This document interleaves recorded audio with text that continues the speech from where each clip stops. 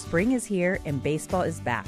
You can't forget the Derby. I love the hats. Do you have yours yet? My hat? I treated myself to a whole outfit. If you want to be able to treat yourself, then you should check out the Nest Savings Account at LGE Community Credit Union, where they want you to reach your savings goals faster.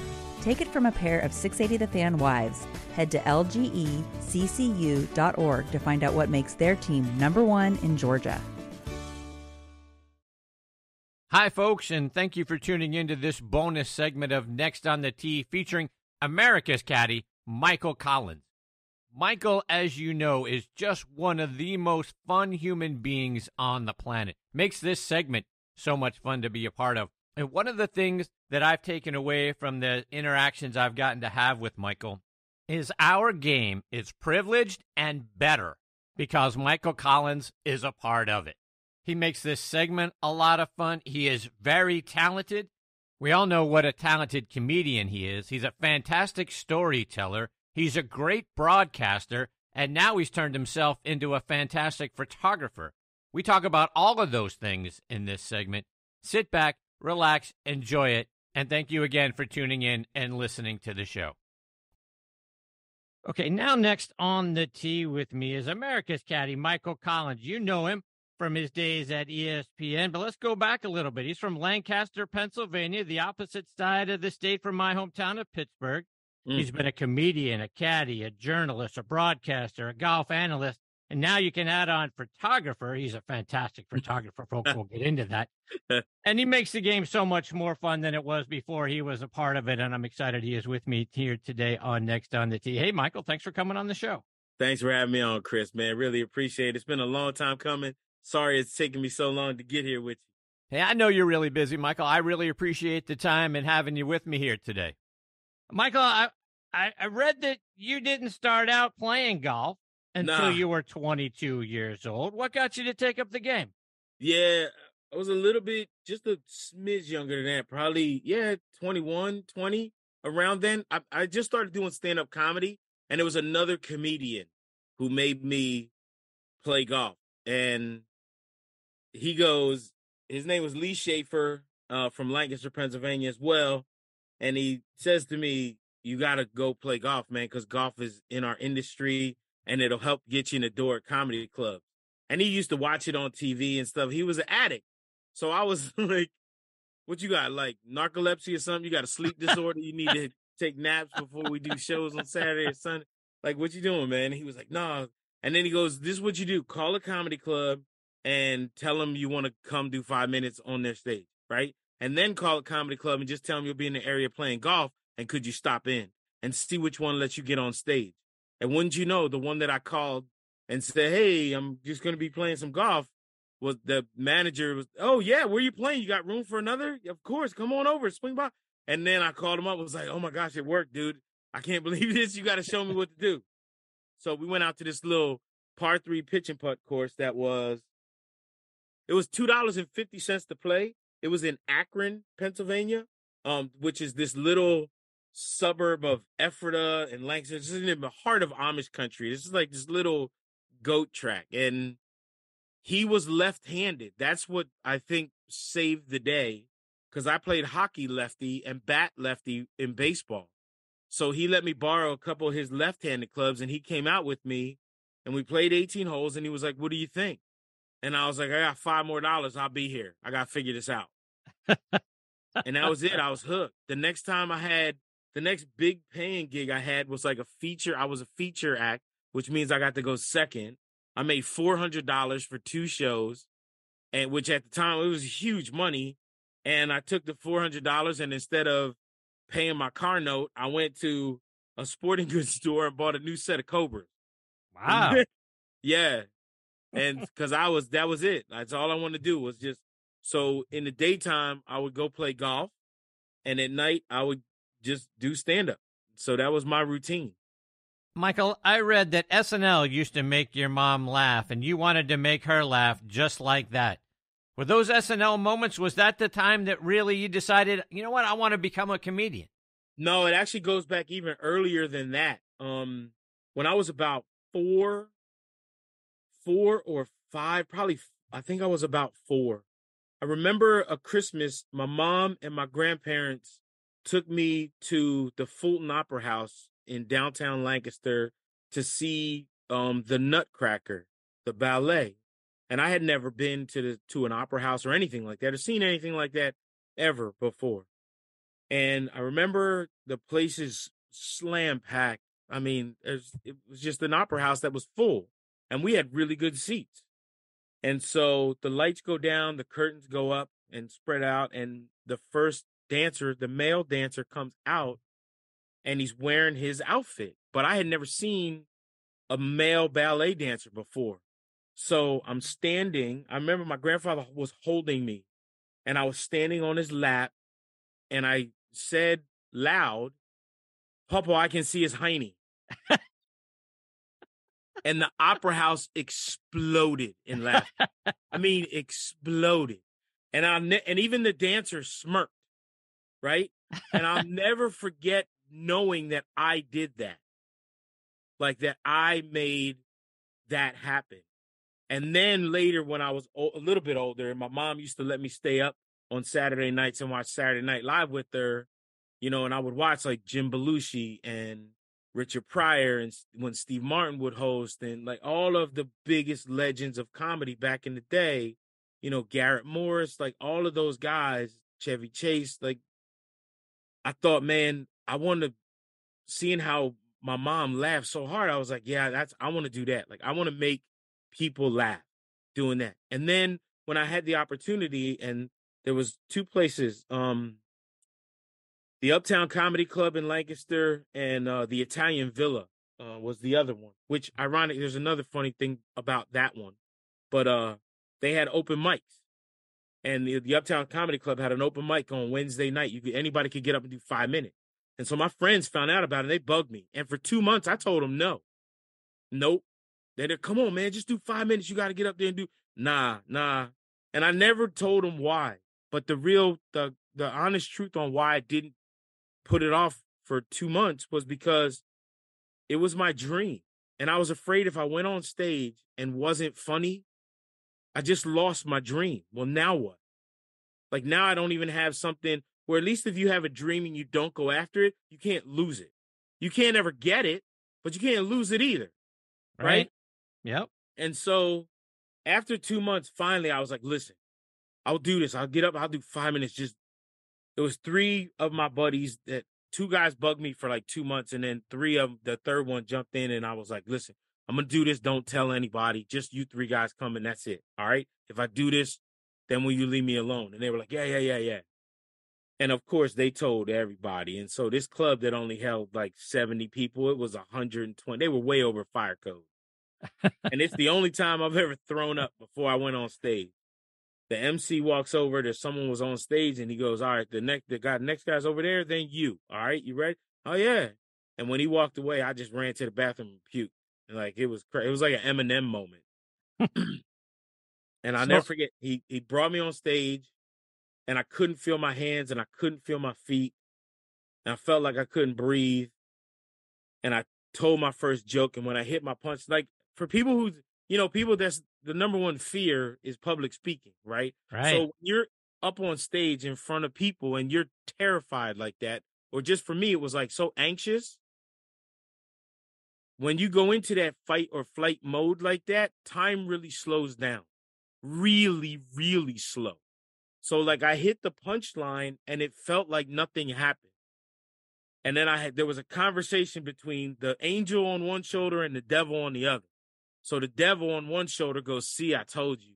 I told you shouldn't have done this. I told you weren't funny. I told you were going to have a dream. You couldn't do this. And the angel on the shoulder was like, just wait for it. And then you hear something that sounds like thunder. And in processing those two things like happening in my head at that time, then pow, like the laughter hits you. And it hits you honestly like a sound wave, and you feel it in your chest. And then when it hit me, it was like this wash just kind of happened. And I took the mic out the mic stand, and like I just felt comfortable. And I moved the mic behind me and just told the rest of my 5 minutes of jokes and stuff like that. And when I said, thank you, good night, my name's Michael Collins, put the mic back in, everyone's going crazy, which was wild.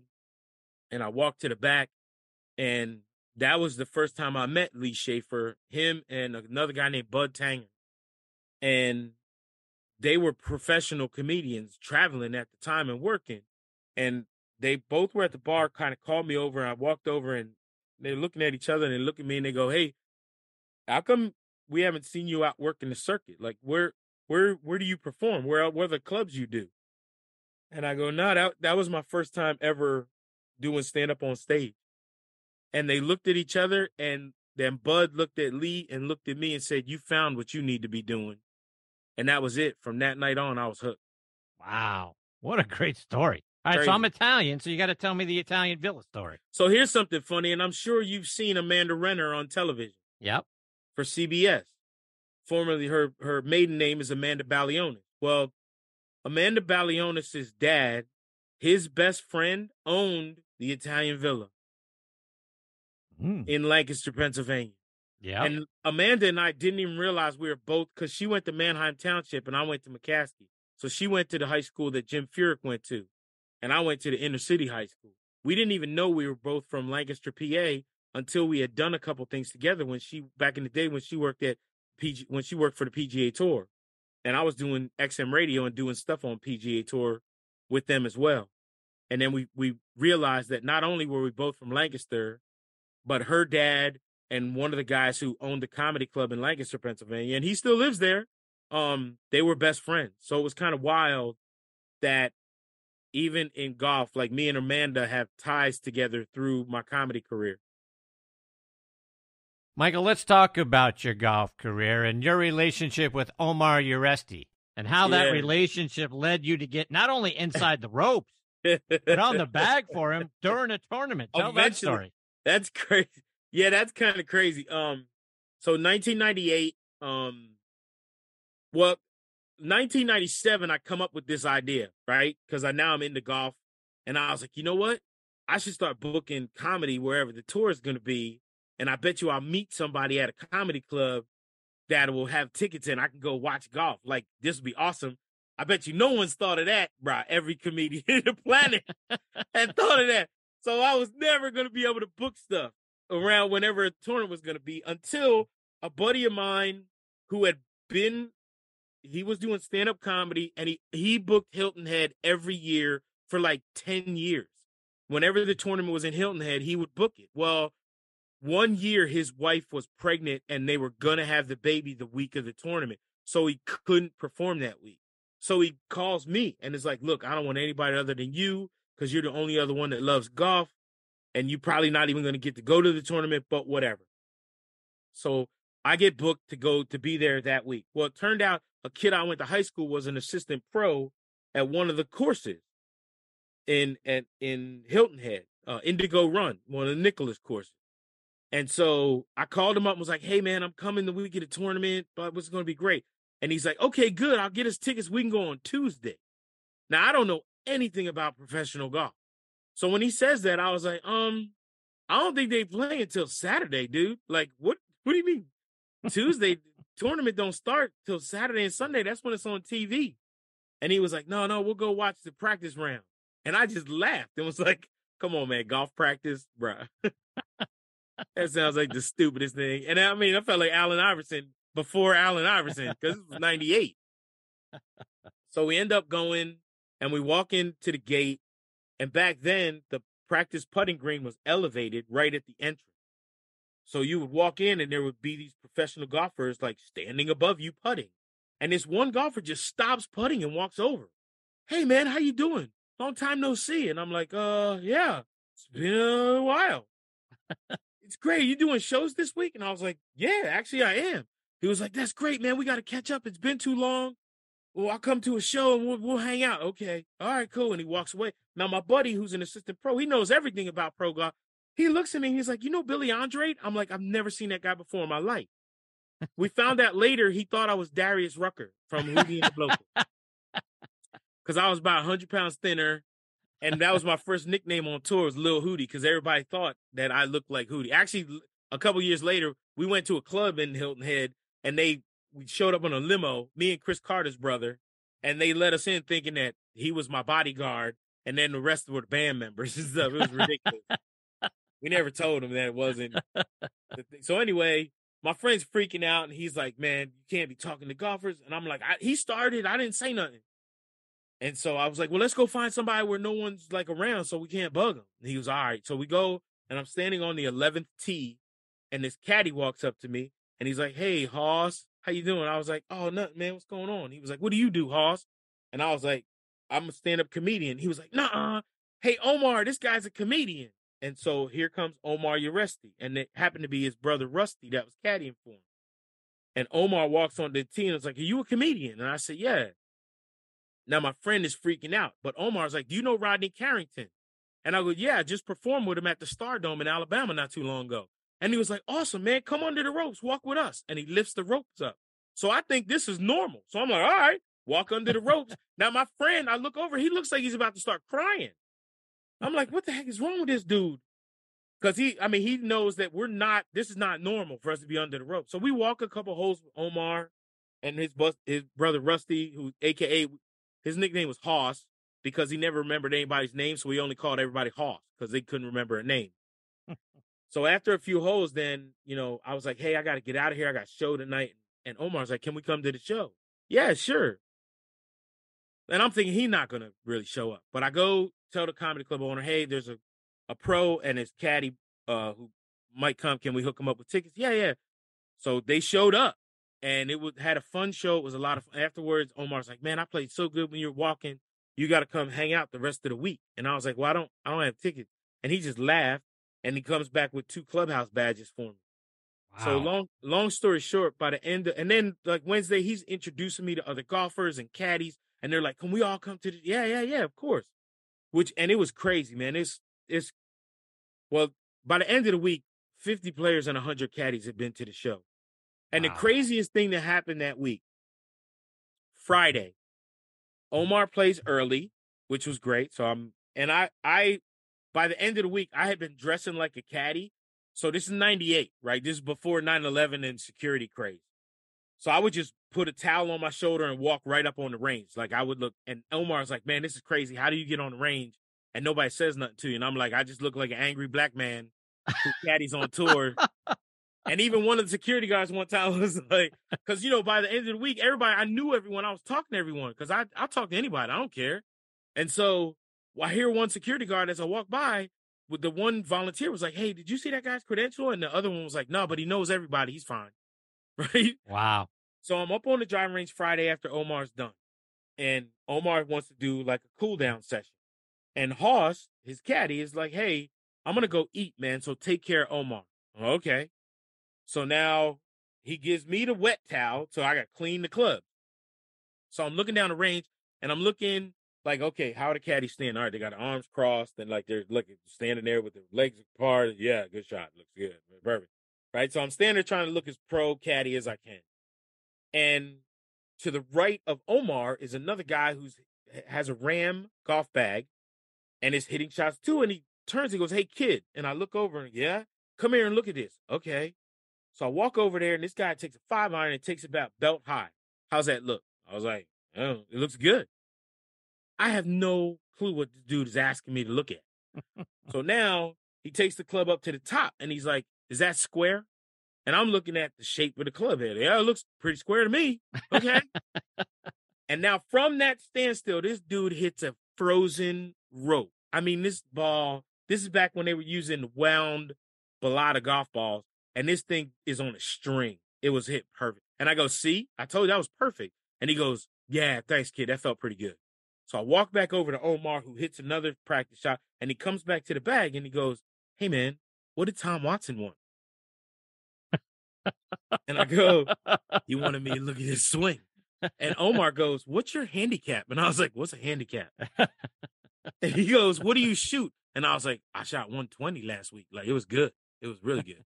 Now, Omar's laughing so hard because Tom Watson just got swing advice from a dude who can't break 120 because he thought I was a pro caddy. I love that. So that was my introduction to golf. And then after that, slowly but surely, I was I did book a lot more comedy where around tournament.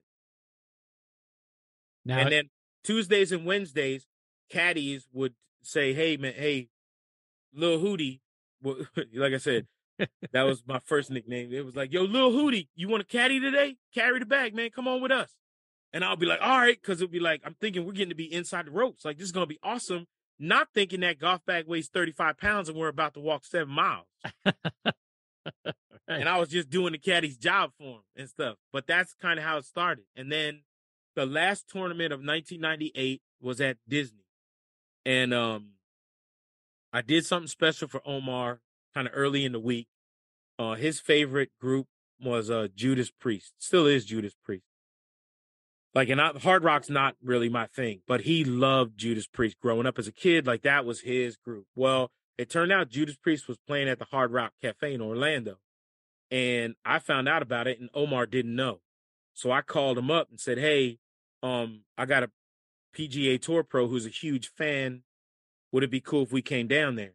And they were like, "Oh, absolutely." So I made Omar go to the tour trucks back then, and we got hats and T-shirts and stuff off the truck, and went down there. Ended up meeting the band, sat in the green room with them just by ourselves for like an hour and a half after the show.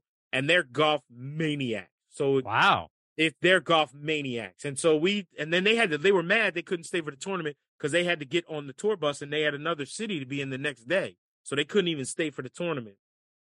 But Omar and them exchanged numbers. They played a lot of golf together since then. But anyway, that night, then me and him are walking out of the Hard Rock, and it's me, Omar, in an empty Hard Rock in Orlando.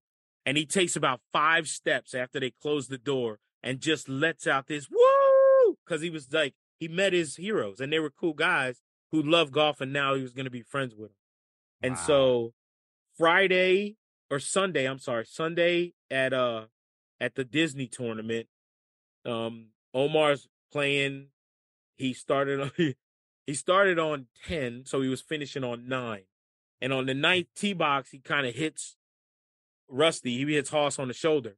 And Hoss calls me up to the tee, takes off the bib, and puts it on me and says, "Bring him home." Wow. And so I tie the bib on, and Omar hits driver right down the middle, walk down carrying the bag with him. This is real tournament golf. And we're just talking, man, about what a fun week it's been, what a crazy year it's been, blah, blah, blah. You know, and he gets all his own numbers and all that stuff, and then hits 7-iron to the middle of the green and lips out the birdie putt. So, but he makes par, and which was cool, but still, like, if he would have made birdie, I may never have caddied again. But yeah, so I got my first hole, and when I did it, I was like, man, this is awesome. And then fast forward less than a year later, Robert Gomez called me and was like, "Hey, I'm playing like crap. I'm not having fun on the golf course. My caddy quit. I just need to remember how to have fun on the golf course. Come caddy for me next week." At the time, it was Nike Tour. He was like, "I got to do a Nike Tour rehab start. Come caddy for me." And I was like, "Yeah, why not? All right, I'll do it." And went to Louisiana. I think it was in Houma. And I'll never forget, the course was underwater. We got no practice round. And we were supposed to play in a Pro-Am. Pro-Am's canceled because the course was underwater, and they had to let it dry. So we were only allowed to drive around the golf course on the golf cart path, in a golf cart, no clubs. We could look at the course. Now, as someone who doesn't know anything about caddying or look, I'm like, yep, there's a hole here too. Oh yeah, there's another thing that one's got a hole too. It must have 18 of these things. Awesome. Thursday, it's round 1 and it's for real. And I'm got the bib on and I'm like, oh boy. First hole, downhill par 5. And when Robert comes over and starts taking the club out of the bag, I looked at him and I go, "Hey man, don't hit it in the sand down there, because I don't know how to rake like a pro." Okay. So, and I'll never, he has this strange look on his face. Like, I wonder why he looks like that. And of course, you know where he's hitting this tee-ball now. Right in the bunker. And he slams the club down in the bag. And I'm like, "I just told you, man, not to hit it over there." And he was like, "You can't say that, because then that's exactly where it's going to go." And I'm now you tell me what to say? And he laughs. And we get down to the bunker. And of course, it's all washed out. And I'm like, man, what you going to do? And he was like, I'm going to hit 3-wood into the front greenside bunker because this is a par 5. I'm going to get up and down for birdie. And I'm like, fool, I just told you I don't know how to rake like a pro, and you're going to hit it in 2 sand traps on the first hole. I was like, if you hit it in that front greenside bunker, I'm calling immigration and tell them you're illegal. You're not even here legally. And he laughs like that, jumps down, calls his shot, man. And he's posing as it goes in the front bunker. I put the bag down and I'm like, security, this dude's not even supposed to be here. He ain't legal. He ain't got no paperwork. And he's laughing. He was like, get your bleepity bleep bleep down in the bunker, the bleep bleep. And I'm laughing and stuff. And then we realize, oh, crap, there's 2 other guys we're playing with. You know, and the looks on their face and their caddy's face, like, what in the hell's going on? What is these 2? Like, we just walked into a comedy routine on the golf course. And that's how it started. But then after that week, there were other guys that gave me their phone number and said, look, when you got a week off of comedy, call me. Because I need to remember how to have fun on the course, too. Wow. Yeah. That's awesome. And then, I would go, when guys would have me come out and caddy, I would go to other really good and really respected caddies and say, hey, listen, teach me how to do this for right, because this isn't a joke to me. Like, I really loved it. I loved the psychological aspect of it, but I also knew like that I didn't know what I was doing, but I loved the game and I didn't want to disrespect the game. So I'm like, teach me how to rake correctly. Tell me why when you walk off yardages, you walk them off at certain different angles. Why do you rake the bunker this way? Why do you like walk these angles? Why do you stand over here? What is that book that you're using? Like, why are you walking these things off? What is that sheet that comes every day with the circles and stuff? What does that mean? And so, thank goodness there were some really amazing caddies that took me under their wing and really taught me how to caddy the right way. And then other guys, it was cool because they would be like, Chris Couch used to tell people all the time, because people would say to him all the time, hey man, this dude must be just cracking jokes all day. And Couch was like, nah, he's really serious on the golf course unless I need it. If I need a joke or if I need something, he knows when to throw that in there. Like, so, because it was so much different for me than stand-up comedy. That's one of the reasons I loved it so much, is because comedy, it's just me. I'm number one. Like, I'm the star. And Caddie, and you're the servant.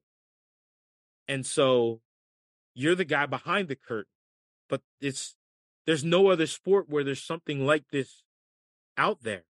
I can't walk onto a Major League Baseball and whisper in a catcher's ear, hey man, I know you think fastball's right here, but tell him to throw the curve, right? Like, you can't do that, right? I can't walk onto a football field and like stand in a huddle, right? Like, I'm never going to be able to do that, but I can be on a golf course, and if a guy has a 9-iron, I can tell him, hey man, that's too much club.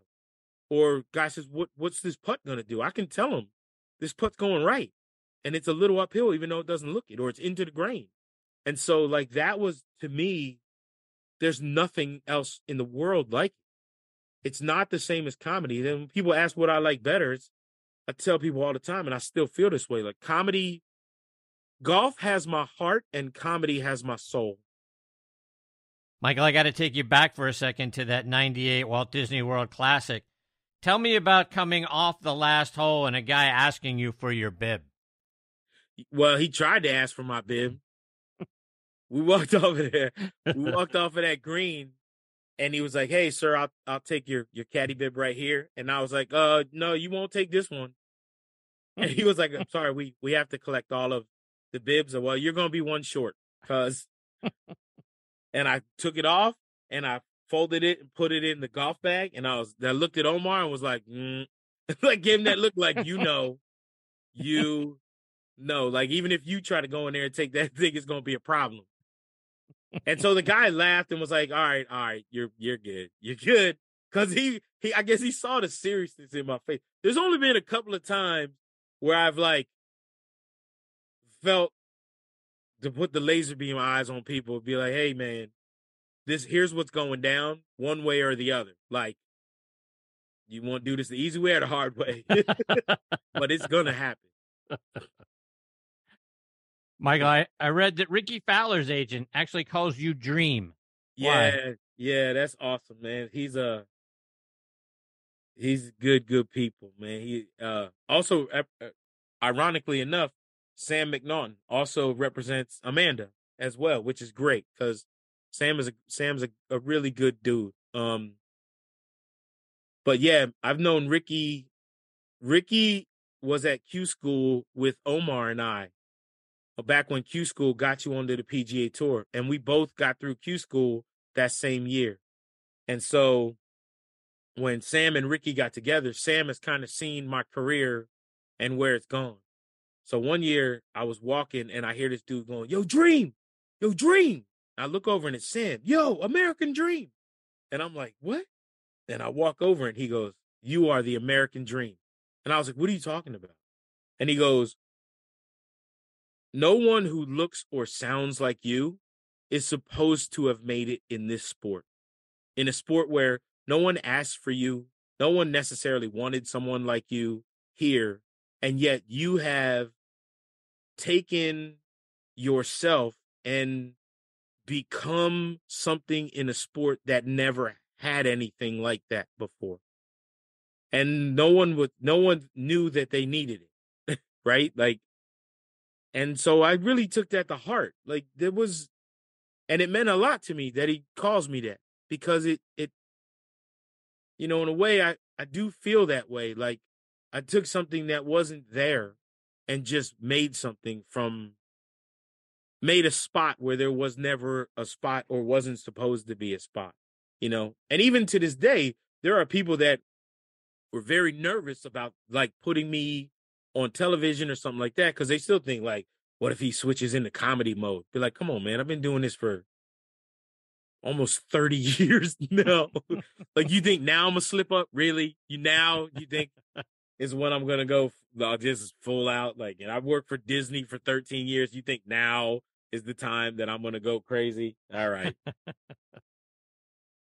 Michael, I've heard you compare the Masters to other tournaments. Like, the Masters is rolling Easter Sunday into Christmas Eve and Christmas morning at church versus what every other Sunday is like. Talk about why that is. Well, what I tell people is there are two tournaments that have to be on your bucket list, and one of them is the Masters because of that, because it really is. You do feel when you walk through those gates, you feel the history, like you feel the specialness of that place. There's no other tournament that I'll go to that I'll take off my shoes and socks, because I just I want my skin and my being to touch that place, like to really feel the grass between my toes. It is that special. But the other one is the polar opposite, is the complete opposite, and that's the WM Phoenix Open, which is a combination of The Hangover, Bachelor Party, Animal House, and I don't know, like all of the hangovers actually, and Wedding Crashers, like all wrapped into one. It's the opposite part of that, where it's like no holds barred, a frat college football party busted out. It's crazy. But those two events are so polar opposite. And then the rest of the tournaments all fall kind of somewhere in between there. But the Masters is that one place where it's really special. But if I'm being completely honest, like by Friday or Saturday, like I'm over walking on eggshells all the time, right? Like, because you're over it after a minute. Like, if you're only there for a couple of days, it's awesome because you're like, wow, hallowed ground, it's amazing. But if you're there for like 8 days, you're like, I get it. No cell phones, right? I get it. No running. I get it. I get it. Right.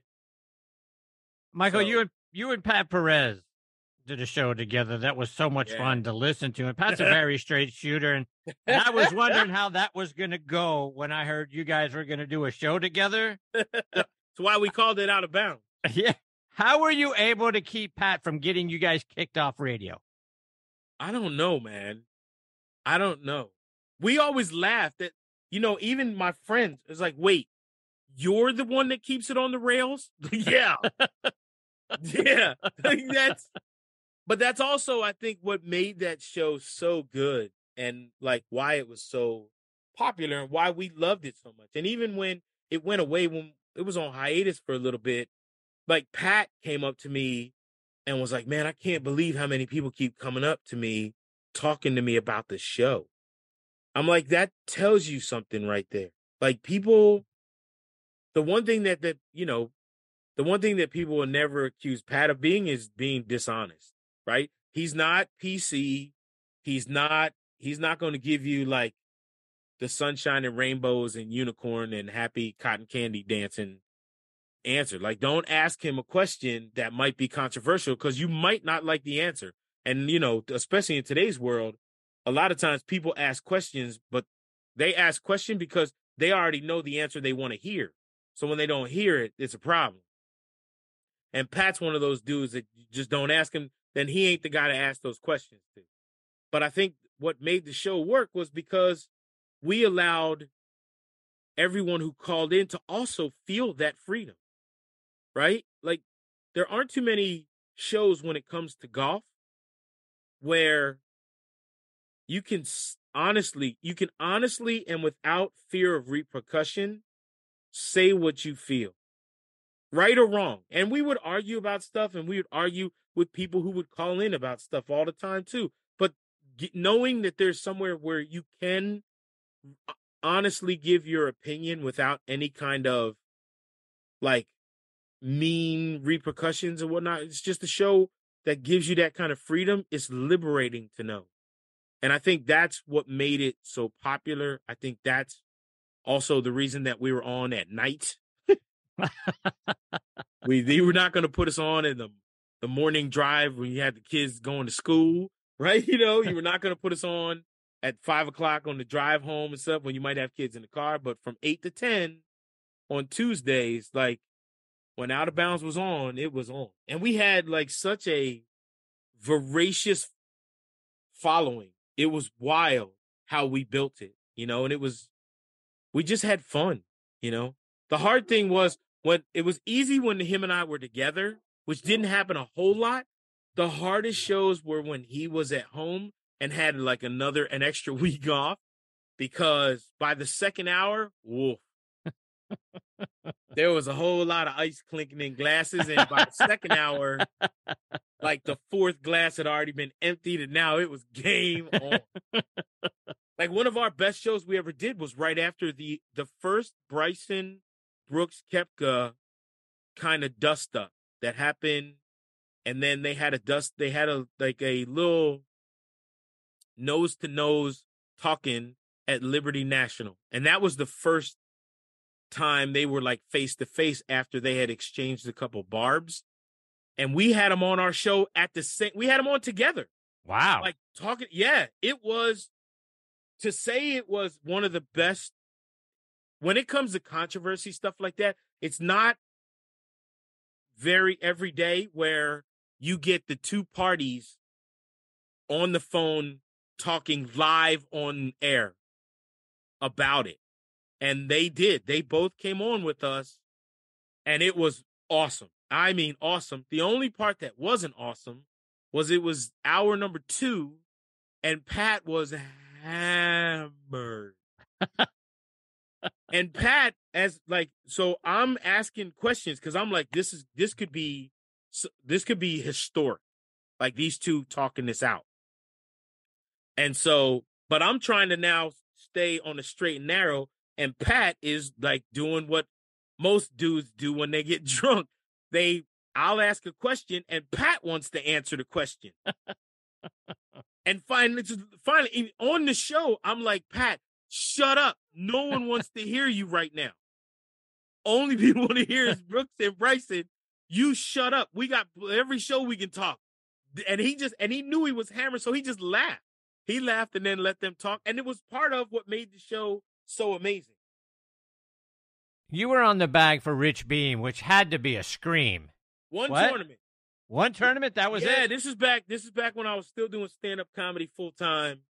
And so Rich, a couple of weeks before he won the PGA Championship, Rich was going on a stretch where he was playing 6 weeks in a row. And the last week, they were playing the Buick in Rye, New York, up at Westchester Country Club. And his caddy had a child who was being christened, I think. And so the caddy needed the week off. Rich didn't want to bring just another tour caddy on because he knew that he was 6 weeks in. He was already going to be kind of tired, and he didn't want a guy like auditioning, thinking he was going to steal the bag from his caddy at the time, Bill. And so he called me and was like, hey, listen, you want to come caddy for me for a week? Here's the situation. I know you won't try to like steal the bag. And I was like, no, I'm doing stand-up, dude. But yeah, I'll come up and caddy for you for a week. And we still to this day like talk about that. We made an eagle every round, including he eagled the par 5 18th on Sunday and did that dance. This is weeks before he wins the PGA Championship, beating Tiger in Kentucky at Valhalla. So I take a little bit of credit for that win, just a smidge. As you should. It is a smidge. But yeah, it was one of those. It was great because he didn't think he was going to make the cut. I think we finished like 21st or something like that. I mean, he had a relatively good week. And it was great. And then I went back to doing stand-up, and Bill came back on the bag, and, he had a really great and successful career after that. So it was really cool. Michael, I had the privilege of seeing you and saying hello to you last year here in Atlanta at the Tour Championship. You were walking down the middle of the fairway with a huge camera. I didn't know what a great photographer you were at the time, in which you are. I was surprised. I didn't know what a great photographer you are. Thanks, man. And it's a new hobby. It's new, and it is Ken Griffey Jr.'s fault. Oh? Yes, it is his fault because he is also he is an extremely well-versed and professional photographer. So like he takes photos for MLB at like the All-Star game and stuff. Like he's that good. He is definitely a professional. And so he knew that I kind of liked photography, but I never had like a really pro camera or pro lenses. I never had any of that stuff. So I was at the Ryder Cup when it was at Whistling Straits, and the Sony is there. They're doing all the services and taking care of all the Sony photographers.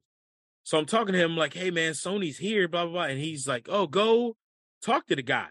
Just go talk to him and, tell him, did you want to know stuff? Like, just ask him questions. All right, cool. I had a couple of hours to kill stuff before I had to do anything for ESPN.com. So I go in there, I start talking to the guy, and then he goes, you want to take one out to play with? Oh. And just the way he said it, like it was a toy. And I was like, all right, okay. Like, you're not going to say no. So this dude gives me a pro Sony camera, and I'm like, I don't know what I'm doing. He goes, I'll set it up for you. So he sets it up, gives me this little memory card thingy. I go out there, he's like, just go take pics. Okay, cool. So I went out there, and I start taking some pics, and it is awesome because now these new Sonys, they're silent, so I can stand right by the players, and when I hit the button, no noise. But you also then have no idea how many pictures you're taking, and when these things are set up to take 30 to 60 frames a second, like you go through a of pictures. But he let me take one of the cameras out. I took out a camera 3 days in a row.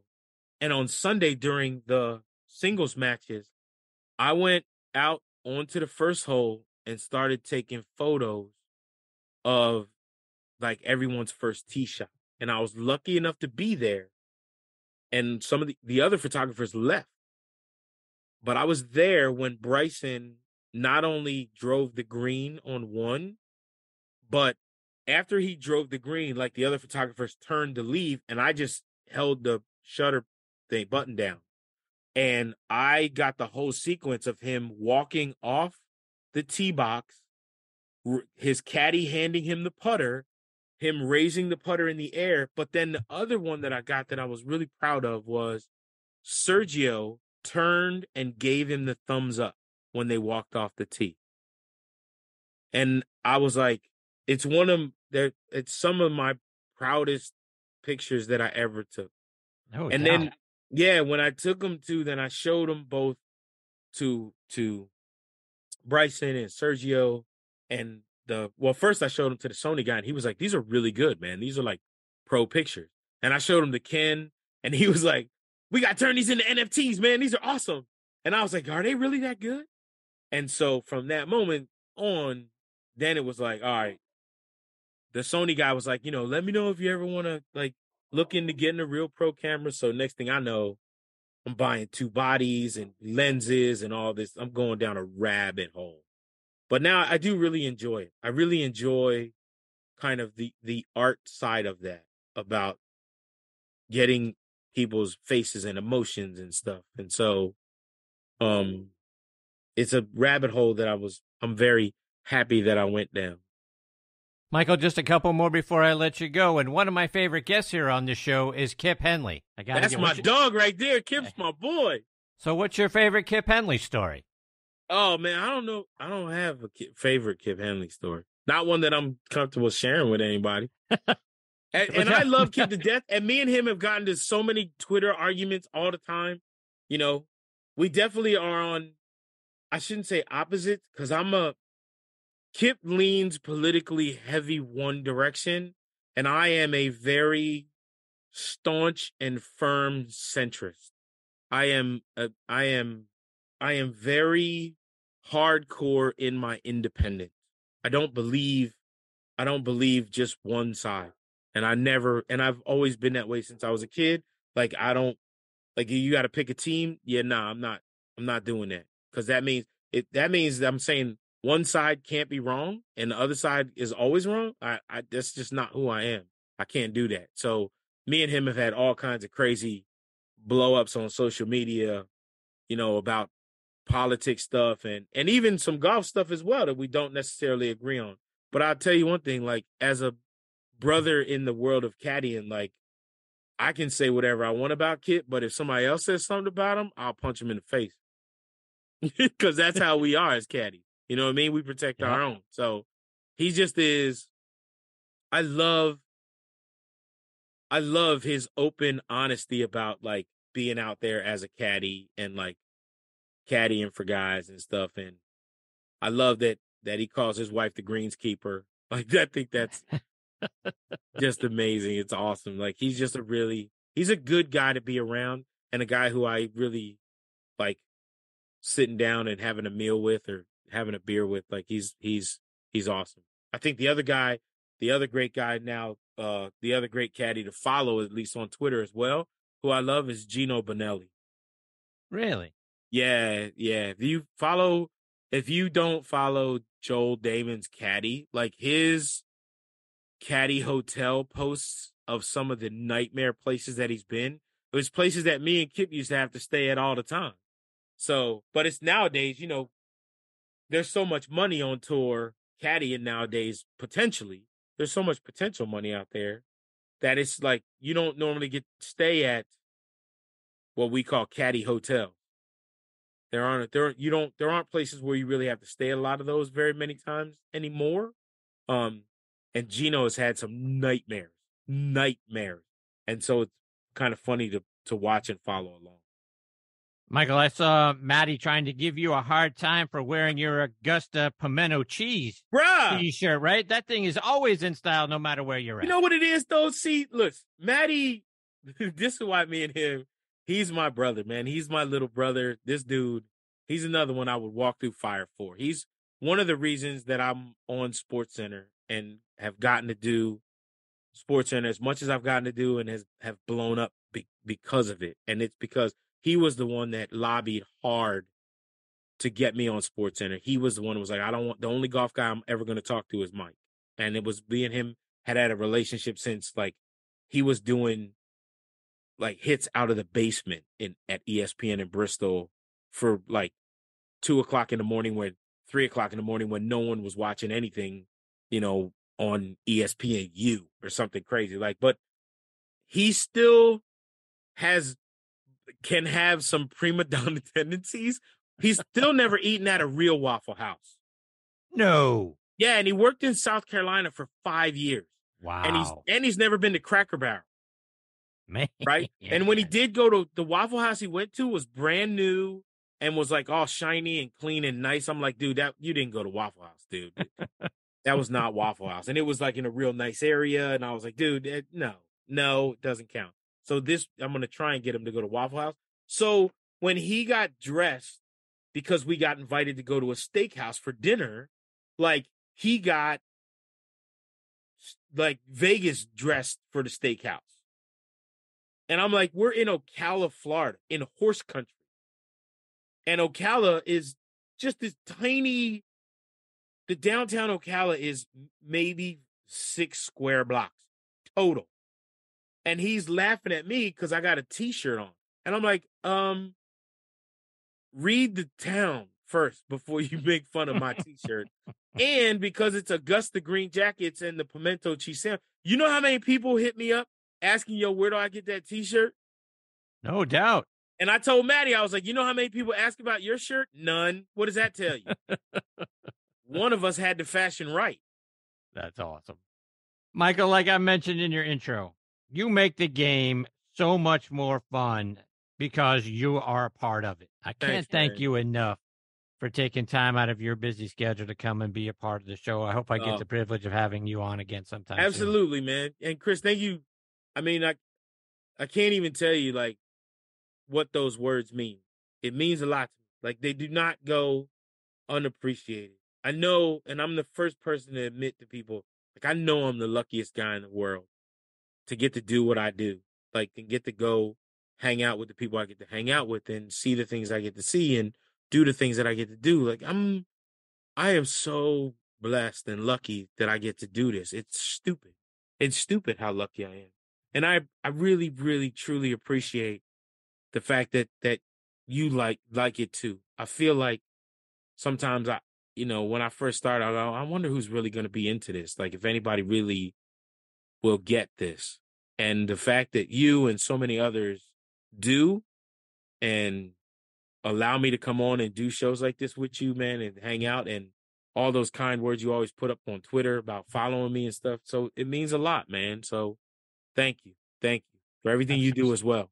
Absolutely. Let our listeners know, how can they stay up to date with all the things you're doing and follow you, whether it's online or on social media? Man, I got so much. This summer's going to be crazy. I got at ESPN Caddie, Caddie. That's usually the easiest way because that's Instagram and Twitter. You can find me on Facebook. Basically, if you do a Facebook search and put in Michael Collins ESPN, then you'll find me. If you put Michael Collins in Facebook, you're either going to find Liam Neeson's movie, Michael Collins, or The Astronaut, who I actually got to meet one time. And Did you? One of my shows way back in the day. Yes. And I tried desperately to get one of the watches like that they wore up there, but that's a joke for another time. When Omega played the worst, I can laugh at it now, the cruelest, funniest Christmas prank on me ever. But that's for another show. We'll hear that one next time. Michael, take care. All the best to you and your family. Good luck to your son tonight. I look forward to catching up with you again soon. You got it, brother. Thanks for having me on. Talk to you later, Chris. See you, Michael. See ya. That is the great Michael Collins. Is it any wonder why he's America's Caddie? How much fun is that guy, and does he make our game? I'm 100% sincere when I say he makes the game so much better because he has become a part of it. You look forward to every interview, every show, everything that the guy does, and now he's a fantastic photographer on top of all of that. It's just so much fun having him as part of the show. I hope we get the privilege of doing it again soon. He is one of my absolute favorite people on this planet, and I've just met him, like I say, I met him briefly last year at the Tour Championship, and then we just got to spend nearly an hour with him, and I'm already excited and looking forward to the next time we get the privilege of doing it again. Michael's fantastic. Make sure you're following him out there on social media, and if he has a comedy show coming near you, you need to make sure you get tickets to go see it. I know I am. So Michael's fantastic. He's just one of a kind, and looking forward to catching up with him again here soon on the show. All right, my friends, it is time for me to put a bow on this special segment of Next on the Tee. My sincere thanks again to Michael Collins and to all of you for continuing to make Next on the Tee a part of your golf content. I appreciate you all so very much. Until next time, hit 'em straight, my friends.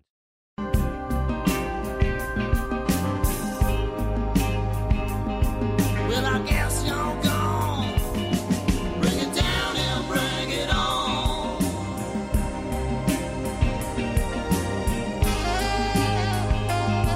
Well, I guess you're gone. Bring it down and bring it on.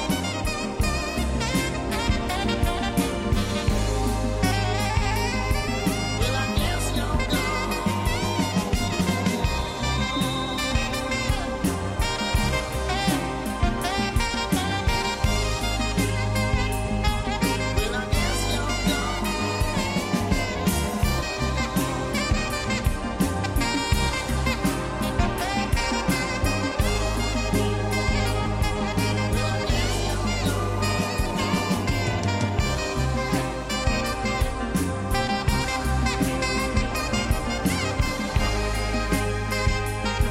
Well, I guess you're gone.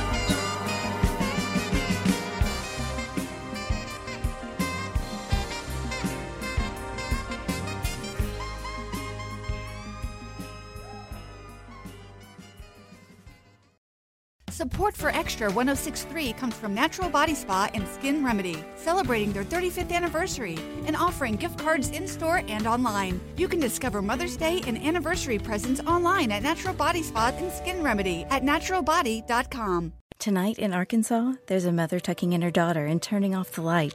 A business owner is burning the midnight oil. An at-home dinner date is plating up possibility. And it's all happening under one roof. How? The power of a conversation, like the one John from Integrity Solutions had with First Horizon Bank about his vision for a sustainable mixed-use building. Now it's not just words, it's life. First Horizon Bank. Let's find a way. Go to firsthorizon.com/John. First Horizon Bank, member FDIC. The Fan is ready for Brave season. Are you? 3-1 smoked high in the air, deep center field, and heading for the horizon. A home run by Olsen. We're streaming every game of the Braves 2024 season free on the 680 The Fan app. So make sure you download it now and don't miss a pitch of the Braves this season.